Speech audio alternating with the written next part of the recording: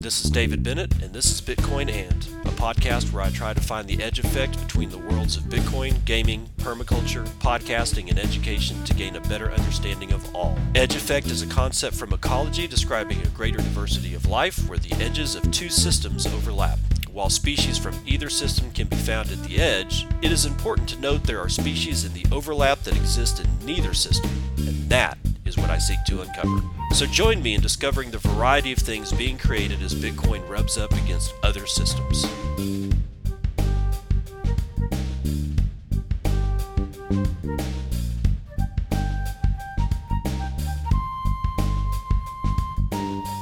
It is 6:06 a.m. Central Standard Time. It's the 4th of December, 2020. This is episode 333 of Bitcoin, and let's just start getting into this shit, man. We got this one from Thomas M., writing for BTC Times. $500 billion is the, quote, wrong market cap for Bitcoin, says Paul Tudor Jones. Billionaire hedge fund manager Paul Tudor Jones first made waves in the wider Bitcoin space in May this year when he revealed that 1% of his assets is allocated to Bitcoin, the emergence of which he described as the historic birthing of a store of value. In an interview with Yahoo Finance on Thursday, Jones reinforced his position while emphasizing he didn't see himself as an expert on Bitcoin by any stretch. He showed himself convinced that the asset at this point in time is severely undervalued. Quote, with a market cap of $500 billion, it's the wrong market cap in a world where you've got $90 trillion of equity market cap and God knows how many trillions of fiat currency, end quote. Notably, Bitcoin has yet to crack $500 billion market cap. At press time, the market cap sits at a record of $361 billion as the price per Bitcoin has been consolidating above $19,000. Quote, Bitcoin reminds me so much of the internet stocks of 1999, Jones continued. Because the internet was in its infancy, no one knew how to value it because the world of possibility that lay ahead. He further outlined his conviction that in 20 years' time, all of us will be using some type of digital currency, adding that cash may be gone, reinforcing the narrative of Bitcoin as digital gold, which has won many supporters this year. Jones imagines a future scenario for Bitcoin similar to that of gold. Quote, it's going to be a lot like the metals complex where you have precious crypto. That might be Bitcoin, the first crypto, first mover in the world. It's so compressed. It has that historical integrity within digital currencies that it will always have. Because of its finite supply, that might be the precious crypto, end quote. Gollum. Sorry. The Wall Street veteran sees Bitcoin's existence as gold alongside sovereign digital currencies, referring to central bank digital currencies, and private digital currencies serving as a transactional purpose. Ultimately, nobody, not even Paul Tudor Jones, can look 10, 20 years into the future, but whatever that future looks like, it will be very different than what we see today. Quote, and I know that if I had to take a position, I'm going to take the brand name, which is Bitcoin. I'm going to assume that it's the wrong price for the possibilities that it has, and I'm going to assume that the path forward from here is north, end quote. It won't all be rosy, however, and Jones anticipates sovereigns to fight back against cryptocurrencies along the way in a similar manner to the ban on gold in the 1900s. Quote, they banned it, but it had appeal, it had allure, because it was the one thing that was constant, whereas fiat currencies are overshadowed by uncertainty. As for the foreseeable future, Jones expects a crazy rocket ship ride up and down along the way. Quote, but my guess is that something like Bitcoin in particular will be substantially higher 20 years from now, and who knows what role it has in the monetary system. Yeah, it's completely clouded in the mists of time and all that. I don't know. I mean, clearly he understands kind of what's going on, but what I think may be bugging people is that he said that 500 billion is the wrong market cap for Bitcoin when Bitcoin has yet to reach a $500 billion market cap. And I have a theory on this. I think people like Paul Tudor Jones, I think what we're seeing, I don't think that was a slip. I don't think he made a mistake. I get the feeling that people at this level, like, I don't know, round up from 350 billion to 500 billion dollars all the time. I think that they literally can look at $100 billion not as an error, but as a range that they see. That's how much money these people have been dealing with, and that's how long they've been dealing with these types of amounts of money, right? That they're like 350, $500 billion. It's all the same shit. Wow. I have yet. I may never see 1 billion. I'll never see $1 billion because I don't want to. I just I don't care. I just want something. A future for for my family. I don't want to burn. Like, what was it that we're starting to see? There's like sort of a birth of a meme coming up where it's like, I really don't want to set the world on fire. I just want a future for my family. I mean, it's like, look, if you want to set the world on fire, hey man, go right ahead. There are other fish to fry too.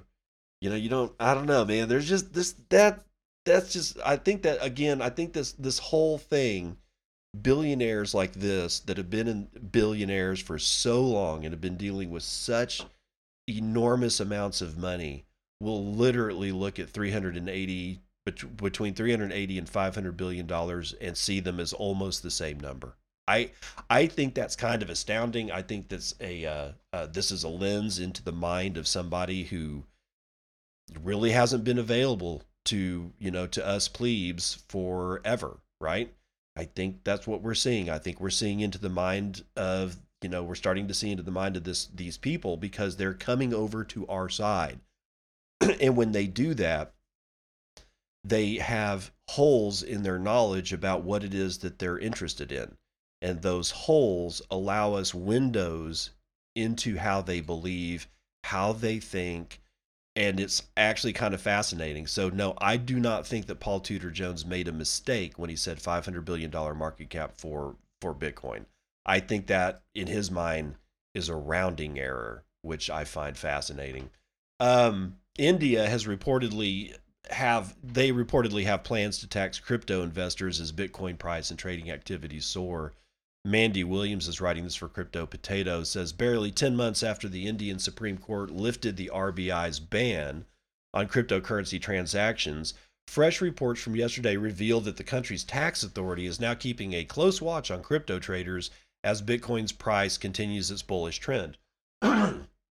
According to local media, the Indian tax department is already in possession of data belonging to investors who invested in Bitcoin or cryptocurrencies through banking channels before RBI's ban in 2018. The department is coming after data. This department coming after data shows a tremendous increase in crypto trading activities in India since the crypto ban was lifted earlier this year. Retail investors between the ages of 24 and 40 have been spending millions of dollars on crypto trading every day. Two of India's largest crypto trading platforms, Binance acquired Wazirix and CoinDCX, saw a significant increase in activities over the last 6 months.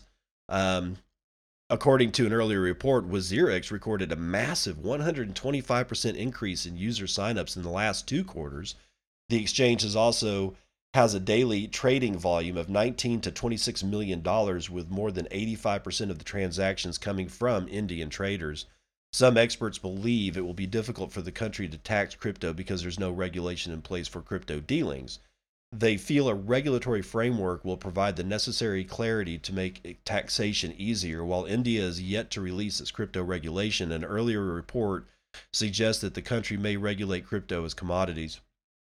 Although it's unclear how India plans to implement the tax law, sources familiar with the matter claimed that the country's taxman is already preparing to collect tax on the gains made from Bitcoin, and notice may be sent out to investors if, quote, something goes out of this. I don't know exactly what that means, but whatever.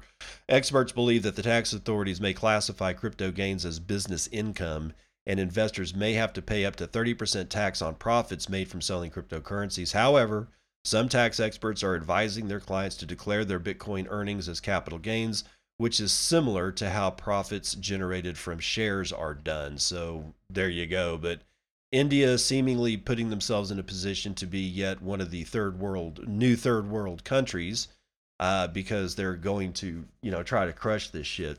And all it's going to take is a handful of countries across the world to say, "No, man, we're good. We're good with crypto. You come on over to our country. You bring your brain power. You bring your money, and because they're going to want to build their economy, and they're going to see that the repression that some people are suffering in some countries, namely the first world countries, which are probably the most prison-like mechanisms that you've ever seen. I think we're all coming to realize that the people in the first world are actually the most enslaved. It doesn't look that way because we have all the money and blah blah blah, but honestly, if you look really really deep, I think what we're going to find is that people in the first world are probably more enslaved than anybody else. I'm just saying. I mean, there's mental prisons, there's physical prisons. Yeah, I know you're screaming about Foxconn. I get it. I mean, yeah, I totally get it. There's actual real slavery going on. But when you capture the minds and hearts of, a population through fear, how's that any better? I mean, yeah, sure you eat, but I mean that just means that you live longer under the yoke of tyranny. At least, yeah, I know it's a bad comparison, but still, I think what's going to end up happening is we're going to have a bunch of countries in the world that start looking at this, going, we could change our fortunes overnight if we announce to the world that we're going to use Bitcoin as our reserve currency, and we're going to invite people in because we're going to have, like a very, very favorable tax situation on cryptocurrencies. And that's all it's going to take. There are people that are ready to bail from their motherlands, because at this point, borders have meant so little for so long that, and people go, well, borders aren't important. It's like, yeah, they're important to a national identity. And I'm not talking about keeping people out or keeping people in. I'm just saying, as these borders start to dissolve, so does, in my opinion, so does a little bit of, enough national identity to where you realize you don't really have to be here. Borders are dissolving because of technology. Borders are dissolving because of regulations. Borders are dissolving because, I don't know, like in our case in the United States, people in Washington just don't seem to know what the hell a border is, what it's supposed to do, what it means, or how to maintain it. When you get to a point like that, your population doesn't really necessarily give all that much of a shit about staying. I mean, I could be in Cabo Wabo at this point if I wanted to.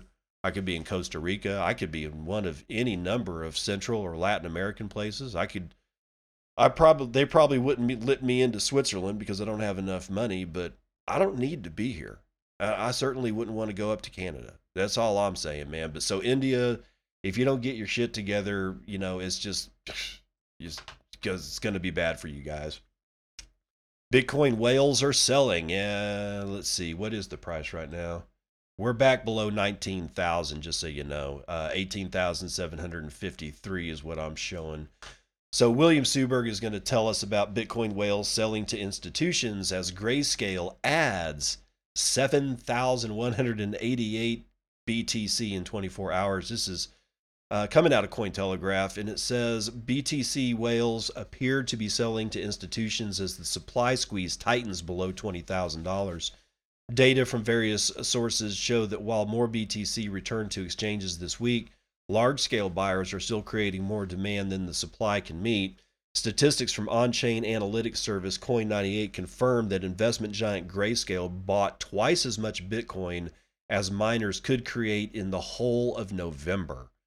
Together with Square and PayPal, the other major corporate actors, requiring more and more BTC stock, Grayscale is creating a supply imbalance to which price gains are the only logical outcome. This scenario set the stage for December, with Grayscale continuing its buying of Bitcoin, totaling over 7,000 BTC in 24 hours, as its Bitcoin assets under management now exceeds $10.5 billion as of December the 4th. Simultaneously, this week saw a Bitcoin break all-time highs and challenge $20,000, only to encounter massive selling pressure, having bounced off lows of 18,100 and returned to circle 19,000 BTC looks primed for another test of the seminal level, but selling dynamics remain unusual. With sell walls at $20,000 still firmly in place, longtime hodlers and whales looking to exit have reliable buyers in the form of Grayscale and other institutions. Evidence points to increasing inflows from whales to exchanges this week, something which coincided with the $20,000 attempt. Should selling already be keeping prices down, BTC should thus be finding its way from whales to the stronger hands of Grayscale and its clients. The phenomenon has even caught the attention of mainstream media. Quote, total accounts buying more than $1 million worth of Bitcoin and then moving it off of exchanges has skyrocketed, CNBC reported on Thursday. Quote, that's up 180% from 2017 to this year. Analysts say this signals wealthy investors are loading up on Bitcoin and then storing it offline to store somewhere a little bit more secure. End quote. At the same time, total Bitcoin addresses and profit versus when coins were placed in them hit new record highs on Friday, according to the latest data from Glassnode. On Wall Street, meanwhile, news on Thursday came that Bitcoin and hundreds of altcoins would compose new cryptocurrency indices by S&P Dow Jones indices from January 2021. It's like a very poorly written sentence. That's not my fault, guys. That's actually how it's written, so you'll have to bear with me. We'll get to the index thing here in a second, but let's talk about the fact that now people are starting to scavenge Bitcoin, right? They're actually starting to scavenge. People are looking for places where they can find Bitcoin that's available because the supply is drying up. Why, do you ask? Is Bitcoin under $19,000? Honestly, dude, I don't know. I mean, it goes against all, credible, everything that I've ever learned. It goes against it. Supply and demand as the base function of economies. Okay, if I compare it to that, it doesn't make sense. Supply's clearly drying up, and how do I know? Because wrapped Bitcoin burns are increasing as traders rotate capital out of the cooling DeFi market. This is Zach Vole writing for CoinDesk sometime when? Yesterday. Wrapped Bitcoin, the Bitcoin-backed token on Ethereum, now worth over $2 billion, has seen an increase in burned or unwrappings by some of its largest users as the Ethereum-based decentralized finance sector begins to cool. BitGo clients, including Three Arrows Capital and Alameda Research, are exchanging an increasing amount of their tokenized Bitcoins minted earlier this year for real Bitcoin, as the bullish cryptocurrency market continues to center on Bitcoin and Ethereum's decentralized finance takes a backseat for now. Quote, in general, the yield has dipped in DeFi and the increased trading on centralized exchanges directed our needs to do so, said Lan Gu, quantitative trader for Alameda Research, in a direct message with CoinDesk. In the months following DeFi's red-hot summer, when Bitcoin were wrapped faster than they were mined, the sector has cooled significantly and yields across various Ethereum-based protocols have subsequently dropped. Alameda's WBTC burns are also partially the results of shifts in their OTC order flow, that's over the counter, and internal capital base readjustments as the price of Bitcoin continues to climb, the firm told CoinDesk. Another catalyst for the increase in burns could be the unsetting of liquidity rewards program from leading decentralized exchange Uniswap on November the 17th, giving users less of an incentive to keep funds on the platform. According to Kirash Masari, wrapped Bitcoin product manager at BitGo, talking to CoinDesk, Masari said the recent WBTC burns, quote, were expected. Oh, of course, right. To date, nearly 120,000 WBTC are still in circulation, with over 8,000 WBTC minted in November. A record 4,300 WBTC were burned over the same period. However, nearly 2,000 more were also burned in the first few days of December with no new minting. Three Arrows Capital, another prominent wrapped Bitcoin merchant that burned over 4,000 WBTC in the past 2 weeks, declined to comment on why they unwrapped these coins. The Singapore-based trading firm has not minted new WBTC since October, per BitGo's wrapped Bitcoin order book. The market capitalization of wrapped Bitcoin is above 2.3 billion at last check. So I really think that what's going on here is that liquidity is tight. There's not a whole lot of supply. I mean, okay, well, not liquidity, but I mean, well, yeah, actually, supply does affect liquidity. It always will. It always has. Even though people will say that it's detached, but that's just my opinion. I don't think it's as detached as we like to believe. But one thing that is for sure, supply is tight. I mean, when you've got Grayscale buying 1,700 Bitcoin and you can only mint 900 a day, you got a supply issue. And yet here we are below 19,000. Okay, so what's going on now? Okay, well, people that had basically stored Bitcoin in this abomination of Ethereum, which is not, remember, there's no such thing as Bitcoin on Ethereum. The Bitcoin remains on the Bitcoin chain and it's locked up in an IOU. And in return for being a dipshit, you get what's called wrapped BTC, which is just a shit coin token on a shit coin network known as Ethereum. And that's all it is. There's no such thing as BTC on Ethereum. Do not let anybody tell you different because they are lying to you or they are completely freaking ignorant about what's going on. So now what happens? You get the unwrapping. The unwrapping is occurring because people are like going, shit, I can't get Bitcoin anywhere else, and I don't know how to sell. I want to sell at this price. I got in at this price, so I need to exit or whatever it is the weak hands are doing, because this is all it's smart to unwrap your BTC, but it's not smart to sell it. I'll say that. So even though that they are doing one thing good by unwrapping their BTC and taking possession of it before God knows at one point or another they can't, they're not, they're doing that and that's smart, but they're not being smart by selling it. That's just a weak-handed bullshit move. Don't be weak-handed, but do unwrap all your BTC. If you've got WBTC, you need to get it out. I'm just saying, man, that's just the smart move right now. Pakistan moves to legalize Bitcoin as economy tumbles. So we got Iran, who's using it to skirt sanctions and basically legalizing mining and whatnot.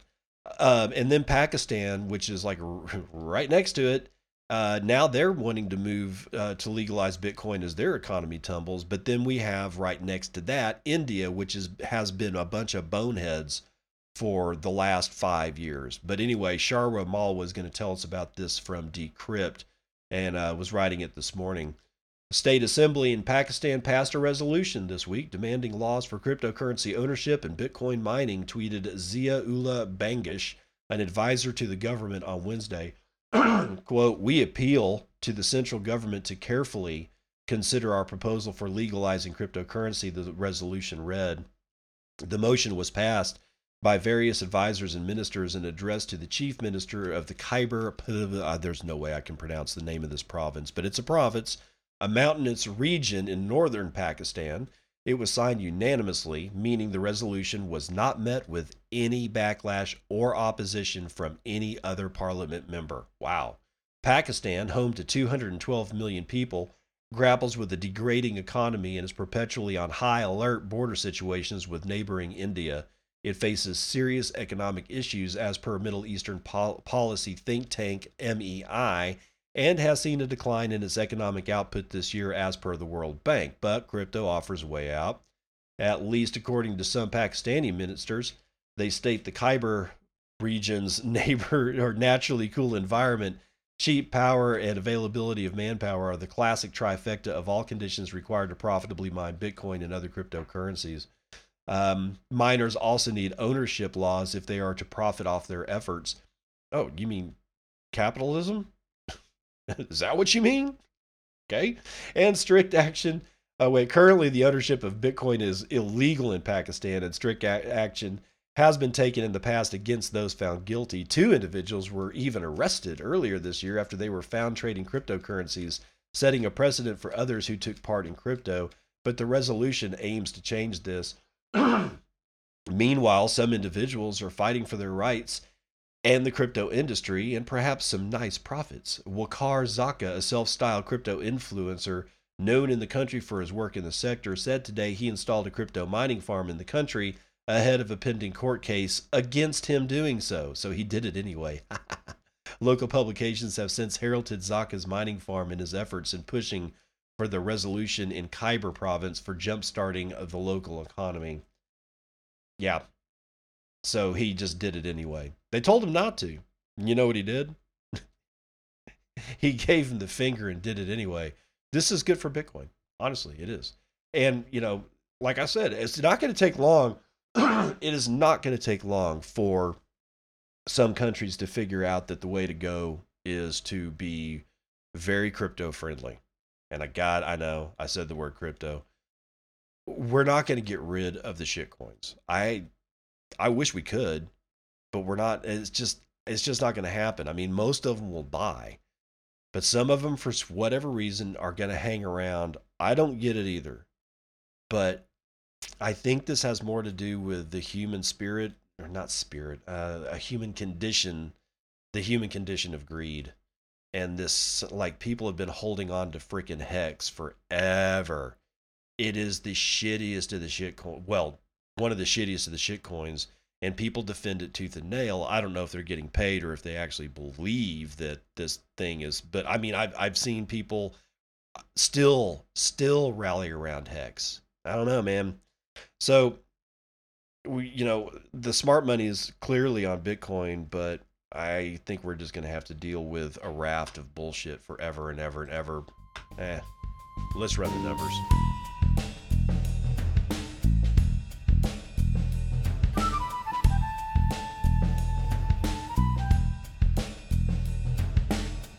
Looking into the crystal ball, I see the future. Commodities and futures. Oil is up a point. Both kinds. Brent North Sea is up a point, and also West Texas Intermediate is up a point. West Texas is going to come in at $46. Brent's going to come in at just a hair under 50. Wow, that's interesting. Natural gas being stupid again because it went down a whole point. It's going to come in at, basically $2.50 for 1,000 cubic feet. Gold, you're saved if you consider a quarter point move to the upside being saved. Gold's going to come in at $1,846. Silver's up a point. Platinum is up 3.25 points. Jeez, dude, about damn time. Copper is up a point, and palladium, I don't know what you use palladium for, but I'm sure it's very important, is up $1.76%. Index futures, we're all saved if meh is being saved. Dow futures, Dow futures are going to come in above 30,000 today. Interesting. It's up 0.44. S&P is up 0.38. NASDAQ futures is up 0.35. S&P mini is up 0.65. But real money tells a different story. We're at $19,070. We got a fairly decent low. Where did it go? GDAX is listing Bitcoin price at 18,816. So there's a fairly hefty arbitrage opportunity between wherever this high is and GDAX. I don't know where the high is. We have 323,000 transactions being passed to each other in the last 24 hours. That's 13,500 transactions on average every hour. 1.8 million BTC have exchanged hands in that 24-hour period, and 75,343 BTC are being sent on average every hour. The average transaction value is 5.59 BTC. The median transaction value holds at 0.033 BTC or $622. Block times are still slightly low, 9 minutes and 44 seconds. We have 0.8 BTC being taken in fees on a per block basis and 125 BTC being taken in fees overall in the last 24 hours. We have had a 8.22% shift to the upside in hash rate. That brings the hash rate of Bitcoin to 144.65 exahashes per second. Dogecoin falling off a cliff, 0.0033. I usually see it at 0.36. Just saying, so you know. But at 38,000 transactions in the last 24 hours, it's walking all over Ethereum Classic. It didn't beat Bcash today. Bcash today had 49,000 transactions. And God, Litecoin, yeah, it's going up, man. 84, it's almost $85 with 60,000 transactions on it. It's I don't know, man. Whatever. Clark Moody, what do you have to say about the transactions? Well, there's 25,000 of them, and they're going to have to all be shoved in about 42 blocks for it to clear. All right, so 1,064 BTC are in the Lightning side of the network. That's $20.2 million worth of cash in the Lightning Network. And that's, we've got more nodes. 7,858 nodes, and there's 35,960 channels. Tor capacity continues to rise, 51.8% at this point. There are 551.14 BTC in the Tor side of the Lightning Network, and that's over 2,664 nodes. Clark is looking at a price of 18,946. There are 18,561,881.65 BTC in circulation. 1 BTC is going to grab you 10.3 ounces of gold, and our market cap has slipped against gold. We are now only 2.95% of gold's market cap. Is that it? Yeah, I think that's going to do it, man. That's going to do it for Vitals.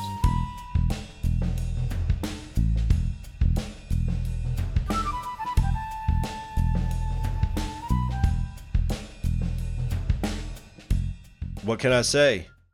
Mistakes were apparently made. Cyrus McNally, writing this one for Cointelegraph. Did Fox Business book a Bitcoin SV proponent by mistake? It would seem so. The interview with Bitcoin SV advocate Jimmy Nguyen on Fox Business came to an abrupt end after only 2 minutes. Let's get into this clownery. An unusual interview with Bitcoin SV, BSV proponent Jimmy Nguyen on Fox Business earlier today appears to have been cut short after Nguyen kept criticizing Bitcoin. Nguyen appeared on the December 3rd episode of Fox Business's Varney & Co. to discuss the increasing interest around Bitcoin, but the interview came to an abrupt end after a total of about 2 minutes. Introduced as the Bitcoin Association founding president, Nguyen repeatedly took shots at Bitcoin in response to questions from host Stuart Varney suggesting that Bitcoin was increasingly being used for payments. There was no mention of BSV in either the graphics, the introduction, or the interview itself, leading to speculation that the host or the producers or both may have been unaware the Bitcoin Association president was actually an advocate for the controversial fork BSV. Asked by host Stuart Varney if he thought Bitcoin's use as a currency was continuing to expand, Nguyen replied, quote, "No, I would disagree with that. I think Bitcoin is very rarely used today to pay for things at merchants," end quote. Nguyen went on to name Bitcoin's inability to scale as the main culprit behind the $7 transaction fees that prevent it from being used as a currency for everyday transactions. Nguyen also used his brief time on air to reject Bitcoin's store of value narrative while claiming it has been driving up its price recently. As an example of what is, in his view, an incorrect usage of Bitcoin, he mentioned companies that have famously added large sums of BTC to their holdings in recent months. Quote, "Public companies such as MicroStrategy and Square have bought up large reserves of the coin and are treating it like a reserve asset, hoping that it goes up in value just by parking it, not actually using it to transact within daily business and consumer life," end quote. Bitcoin proponents and BSV critics took to Twitter to remark on some of the oddities surrounding the interview, noting they felt it was strange that Jimmy Nguyen, one of the main faces behind BSV, was asked by Fox Business to speak about Bitcoin. Also noted, as curious was the fact that Nguyen did not have the opportunity to mention BSV at all in the short interview, leaving the mention of his position as founding president of the Bitcoin Association without any sort of context to suggest it is a BSV organization. Twitter user Zectro said, quote, "It's delicious, though, that he likely went on there with the singular purpose to shill BSV, and he couldn't even get that right," end quote. Bitcoin's Bitcoin SV's claim to be the real Bitcoin in its use of the Bitcoin Association name rather than the more correct Bitcoin SV Association name invites comparisons with Roger Ver's promotion and sales of Bcash via the Bitcoin.com website, which has led to potential confusion among newcomers to crypto. No, there's no potential about it. People have been confused to the point that they buy an absolute worthless pile of garbage. Starting late March, Wynn took an extended hiatus from Twitter, prompting claims that he was intentionally evading a subpoena regarding Satoshi claimant Craig Wright's ongoing legal battle with the estate of Dave Kleeman. He returned to the platform in mid-June, where he remains a staunch supporter and promoter of Bitcoin SV. On September the 30th, Wynn wrote a guest article for Cointelegraph expressing his desire to see the world unite behind a single blockchain. My God, Cointelegraph, what the hell is wrong with you? Why would you even publish that shit? Anyway, so yeah, I have this is the first I'm hearing about this, which is surprising. You'd think it would be all over Bitcoin Twitter, but alas, no, that is apparently not the case. But it's funny. It's damn funny. This is not funny. Well, okay. Honestly, it's a little funny. William Foxley is going to tell us about it for CoinDesk.com. Writing on December the 2nd. $10.8 million stolen, developers implicated in alleged smart contract rug pull. Another decentralized finance project was rug pulled on Tuesday with some $10.8 million in investor funds stolen due to a hidden backdoor in the project's smart contracts. Compounder Finance, a self-described clone of Harvest and Yearn Finance built by pseudonymous programmers, had its contracts drained of $750,000 worth of wrapped Bitcoin, 4.8 million Ether, or dollars worth of Ether, $5 million worth of DAI, and a small assortment of other tokens, according to an address associated with the exploit. And while the attack looks similar to other DeFi rug pulls or exploits performed time and time again in 2020, this act of thievery is different because of the apparent non-compounders developers were playing, according to Robert Leshner, founder of lending protocol Compound Finance. In a phone interview, Leshner told CoinDesk Compounder looked like any other yield farming DeFi project that took the cryptocurrency industry by storm this past summer. But the developers had snuck in a call function that allowed them to withdraw all funds from the project, an action a decentralized finance project should never allow whenever they deemed the booty large enough. That threshold was apparently met Tuesday, even though Compounder's token contracts were only created on November the 10th, according to Etherscan. Leshner called the rug pull one of the largest purposeful cryptocurrency exploits in recent memory, an exploit categorically different from other DeFi exploits because of its patient endgame. He also alleges that Compounder impersonated Compound Finance's name in order to lure in more victims. Yeah, that's going to happen. A Telegram group of investors is currently investigating legal moves against the developers, although little information is known about the faces behind Compounder. Only now do you realize. One investor who claims to have lost $1 million in funds is offering a $50,000 bounty for information leading to the seizure of stolen funds. This is DeFiYield.info, or rather at DeFiYield_info on Twitter. Says, message to the scammer of Compounder Finance, just scammed approximately $10.8 million. I have personally lost approximately $1 million, and the rest of the crypto community lost $10 million from your rug pull. Now, this particular tweet is actually a large tweet thread that basically is well, let's just call it hashtag cry more, because this idiot got taken by just the same shit that everybody else is getting taken by. More on that later. Compounder's native token CP3R is down 98.8% in the last 24 hours and is now trading hands at 24 cents. Compounder was audited by Solidity Finance. Audits are typically seen as an act of good faith in the Wild West of DeFi. Solidity Finance told CoinDesk it found the time lock contract in question as early as mid-November and flagged it to the project's developers. It offered documentation as well. Unfortunately, Compounder not only knew about the function, but apparently had plans for it. Quote, the Compounder team swapped the safe and audited strategy contracts and replaced them with malicious, evil strategy contracts that allowed them to steal user funds, Solidity Finance told CoinDesk in a Telegram message, adding, quote, they did this through a public, though clearly unmonitored 24-hour time lock. This issue of centralized control by the C3PR team was raised in our audit report and our discussions with their team. The team had the power to update strategy pools, and they did so maliciously here to steal user funds. In other words, investors overlooked the security hole even though the time locking question was flagged by the audit. That's because nobody's reading the audit. They don't know how. They just want money. That's the problem with all this bullshit. That's why I don't like DeFi, because it sucks in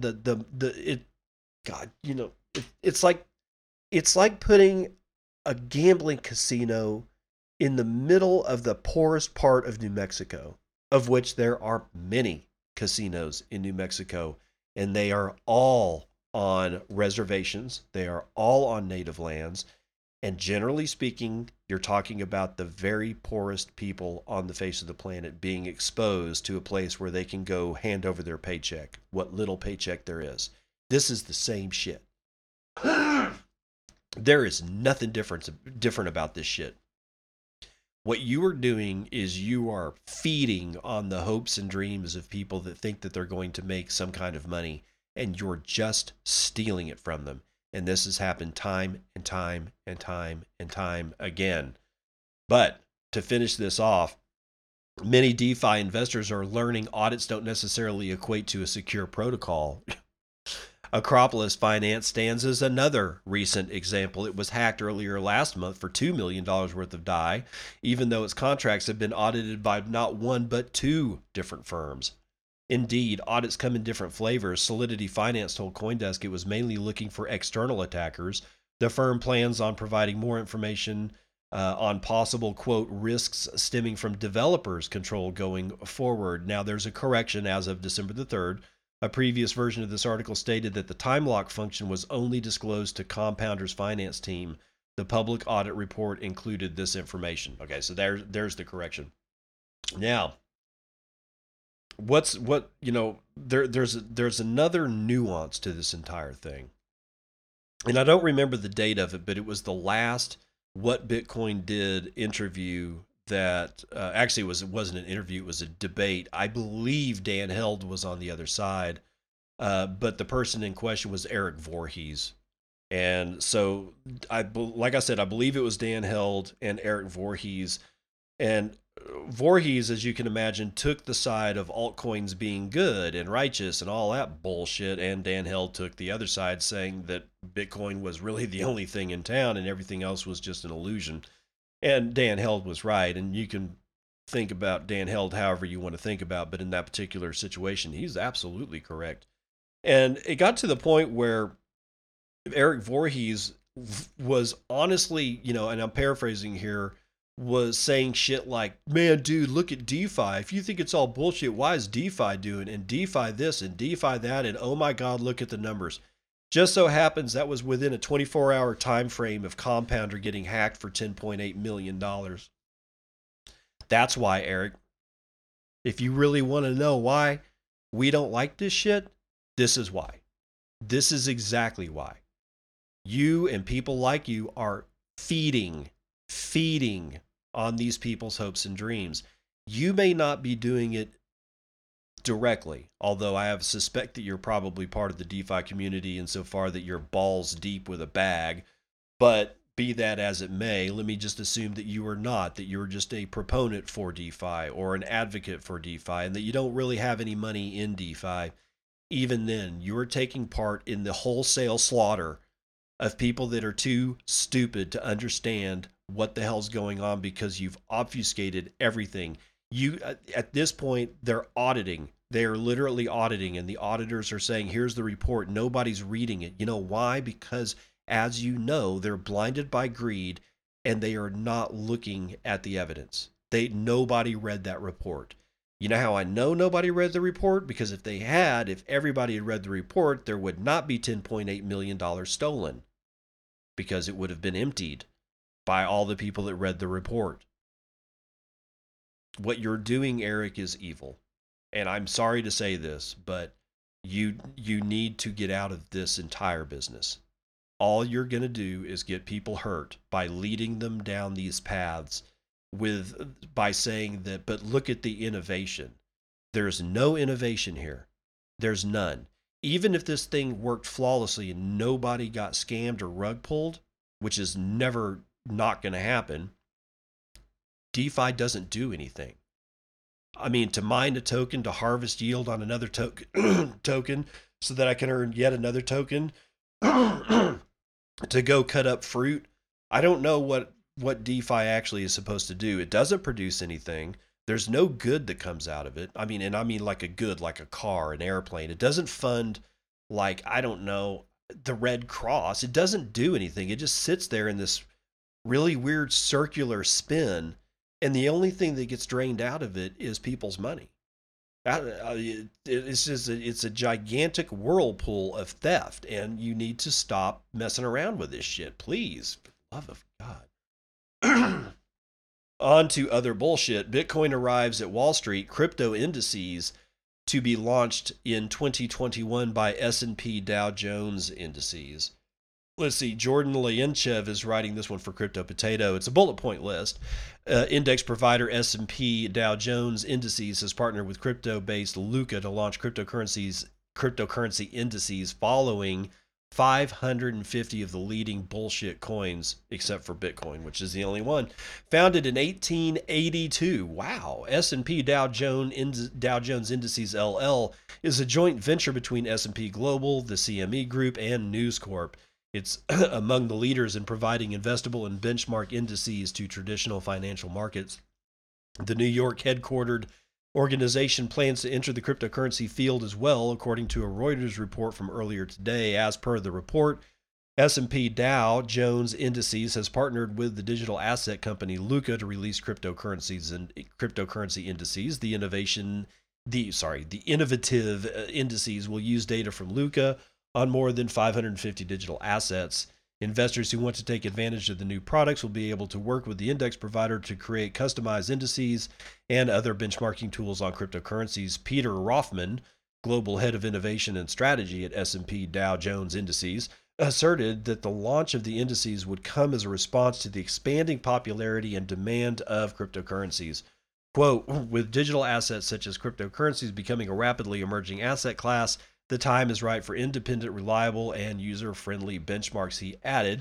It's also worth noting that the cryptocurrency space, and Bitcoin in particular, have enjoyed substantial interest from traditional financial organizations and individuals, prominent investors like Paul Tudor Jones, blah, blah, blah, blah, blah. So anyway, you're getting indices, which I guess could act as oracles for DeFi. Maybe they'll be a little bit more reliable and result in less rug pulling, but it doesn't really matter because DeFi is evil, and if you're in it, you're part of the evil.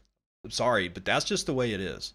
If you're part of DeFi in any way, shape, or form, then you're part of that evil. And there's just no two ways about it. I'm going to be staunch on that. There's no hope for your soul. If you can do this to other people, by getting them into DeFi so that somebody else can enjoy all the benefits of their money, then you yourself, my friend, have acted in a completely irresponsible manner to your fellow human. And screw you. Hope you die. Seriously, I really do. Hope you die. Web creator Tim Berners-Lee has a plan to decentralize the web. Beware singular individuals who say that they're coming to fix it, even though Tim Berners-Lee is ultimately pretty much the guy that made the web. He's been in a tizzy over the last few years that we screwed up the web. So he's here to fix it again, apparently. Robert Stevens is writing this for decrypt.co. Sir Tim Berners-Lee, I'm sorry, he's a knight of the round table, apparently. The creator of the World Wide Web and CTO of Interrupt thinks he's come up with a way to decentralize the web, but it doesn't have anything to do with the blockchain. Oh, thank God. Berners-Lee and CEO John Bruce explained at Web Summit yesterday. Interrupt last month released Solid, an open source privacy platform that lets users store their own data, then grant access to companies and organizations at will rather than letting social media and advertising companies harvest their data and sell it for hefty profits. This, Bruce and Berners-Lee claim, decentralizes the internet because it gives power back to the people who own and produce the data. So the default is that the information is yours, said Berners-Lee at yesterday's summit. Quote, you can share it with insurance companies if you want, if that's part of the deal, but you're in control, end quote. Okay, I'm going to hold off right there. You're not getting insurance unless you relinquish the data, says insurance company. That's why this isn't going to work. I'm sorry. I believe this is just, this seems really half-hearted on Tim Berners-Lee's part. No, no. Same thing with let's see, car company says, well, then I'm not going to sell you this car. Now that's actually a little bit more reckless of me to say, because there's gonna be a lot of people that say, fine, fuck it, you can have your car and you can let it sit there on the lot and rot. But insurance companies, maybe health insurance companies, they are going to do this. And auto insurance companies will do it too. They'll demand that you put a control box in your car in order to be able to secure insurance, auto insurance. All this is bad. All this is bad. I mean, there's nothing. I mean, this supersedes market forces. I can't say any more about that. But the benefit of this is that businesses and organizations can focus on servicing customers. No, no, they won't. That's the mistake. Most organizations don't want your data, but they'd like to have access to it.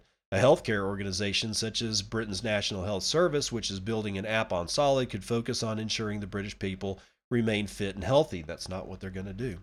Quote, and that's a very, very different world than what we live in, where we don't have to surrender our data for organizations to service us. Bullshit, yes, you will. But we can grant them access to it. We can trust them to work for us. So, wasn't blockchain and crypto supposed to be about decentralized web? What? Isn't that what Decrypt is all about? Okay. Berners-Lee explained blockchain and Solid are different, he started. Blockchain is a system where if everybody stores the same data, everyone has a copy of the blockchain. That's useful for when you want to, for instance, have a single ledger for everybody's identifications or what to spend in the bank, he said. Referring to Solid, everyone stores different data. You're not all tugging at the same level, nor, he said, are you paying to keep the same energy or the same system going. Each organization or individual on Solid has a pod. These pods represent silos of data that talk to other pods. So someone's pod may grant the NHS access to the pod that stores their health data. It's a bit like blockchain, admitted Berners-Lee. Okay, I'm really confused as to what Tim Berners-Lee is doing. I'm going to chalk it up to he's becoming senile or something like that.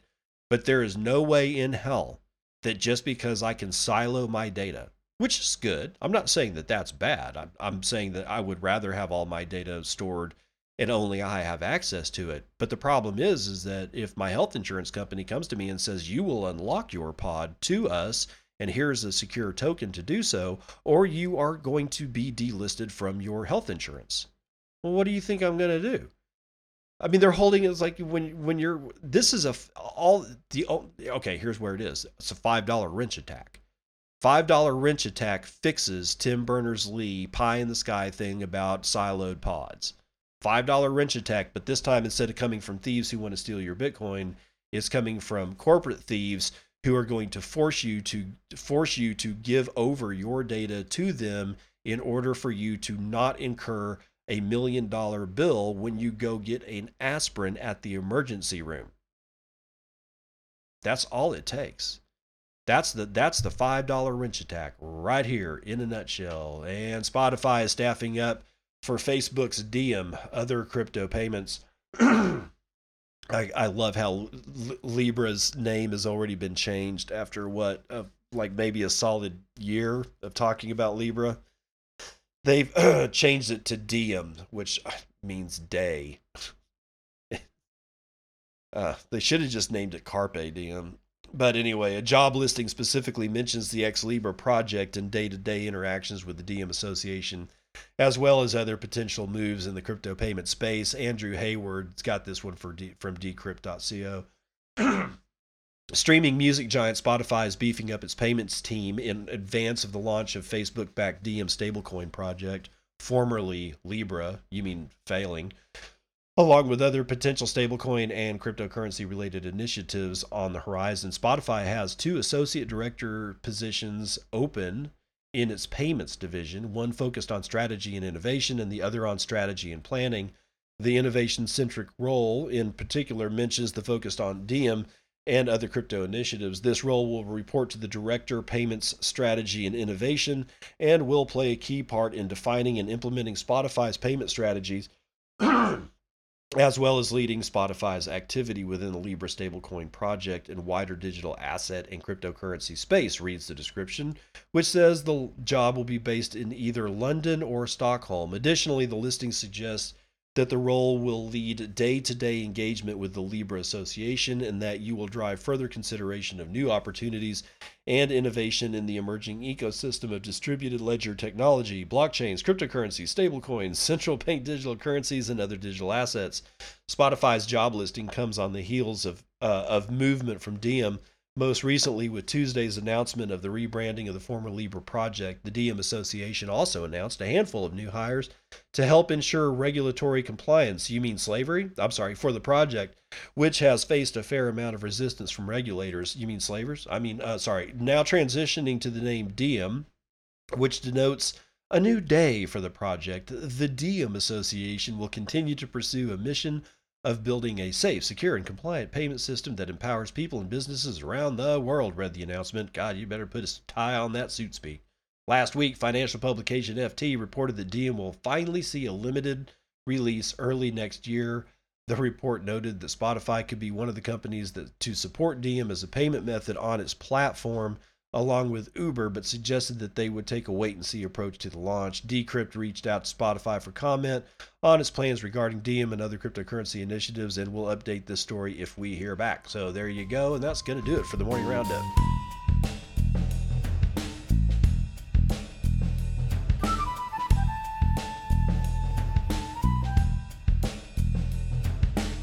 Daily Train Wreck brought to you by Rohan Gray. That's at Rohan Gray on Twitter. If you don't want to be held liable for the risk of processing illegal transactions, don't run a node that has a risk of processing illegal transactions.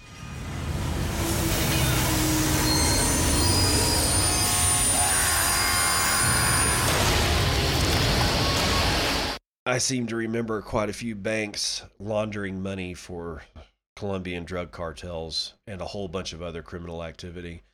I honestly don't know what this dude's on about, but he's getting savaged. And who is he? Well, he seems to be the assistant professor, probably of economics at Willamette Law. He's president of the Public Money Network manager at Freedom Box Foundation. See, Freedom Box. And this dude has no idea what's going on here. Vice chair of Digital Currency Global Initiative at Stanford and ITU. Wow. I don't, this fear mongering about, oh my God, you might have processed an illegal transaction. I didn't process shit. I mean, what does process actually mean? Can somebody please define to me process? When I got the transaction, did I convert that into fiat of a government format and give it to you? No. So I didn't process shit. And also, at one point or another, we're going to have to start standing up and stop being afraid of going to jail. I don't know how. I know, I get it, but I've got kids. I don't know, dude, people in the frickin' American Revolution had children too. Stop being a goddamn spineless pussy. I'm sorry, but at one point or another, the people of the world, not just the United States, but the citizenry of the world is going to have to stand up against their leaders, because our leaders have been making bad decisions, terrible decisions, evil decisions, and just downright immoral and unethical bullshit decisions for centuries. And it shows. It shows in the death of good food. It shows in the death of art. It shows in the death of architecture. It shows in the death of, interesting finance. It's the death of everything because we're just pacified all the time. All the time we get to go back and we get to sit in our, in our houses and watch our idiot boxes and shove our faces into a phone, and we're so mollified all the time that there's no reason to stand up. You're going to end up in a situation where if we don't stand up all together at the same time and do real damage, I mean, policy wise, the whole ball of wax to these people, then we're just going to be their slaves forever and ever and ever. And if that's what you want, well, then that's exactly what you're going to get. If you don't stand up and stand up now and say, screw it, I'm going to run a node. I don't care if there's illegal transactions going through it. Come at me, bro. Yeah, we may go to jail. You may have died in the Civil War. You may have died in the American Revolution. You may have died in the Second Punic War in Rome. It doesn't really matter. If you're either going to sit down or you're going to stand up, and I'd rather die on my feet. So that's going to do it for your smoldering pile.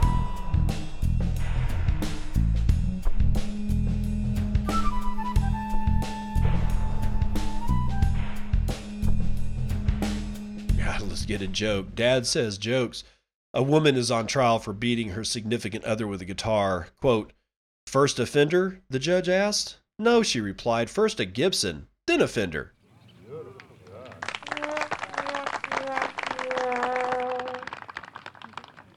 Mr. Sue, that was for you, bro. Hope you're having a good day today. That's pretty much going to do it. We got nothing else. Oh, I do need to mention this, that auction that I was talking about yesterday is going very well. Let me see if I can't get back to it. Here we go. Where's Chief Monkey? Sorry, I'm like looking. I should have had this up, and I'm very sorry that I don't.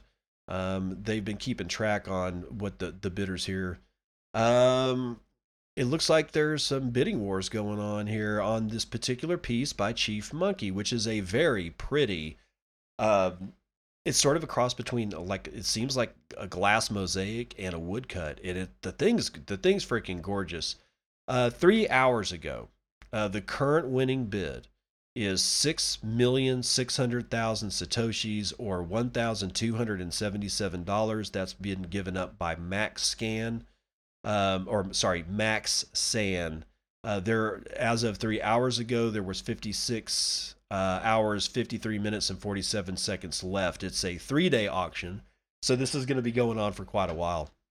But the auction seems to be working just fine. Let's see here. Hold on, though. Yeah, there's a small bidding war going on between Vizik and Max San.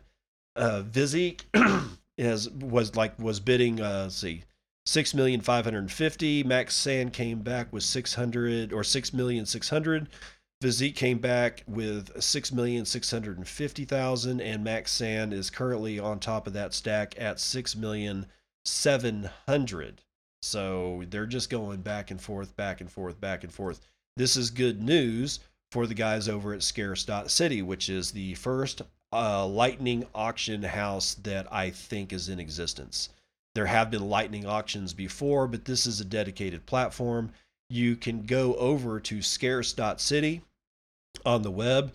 You can follow them at Scarce.City, where dot is spelled out DOT, on Twitter, and follow along with what's going on here. But honestly, this is good for Bitcoin, because we're using Lightning Network to do auctions. And if this one, which is their first one, works well without any breakage or slippage or something like that, then we're going to see a lot more auctions go up, and then that platform can be expanded to whatever it is they want, or they can work with somebody. If they don't want to do something like eBay auctions, they can work with somebody and maybe license their tech, what they're using, for people who do want to set up an eBay. I'd like to see an eBay set up on a Lightning auction basis. That's all I got to say.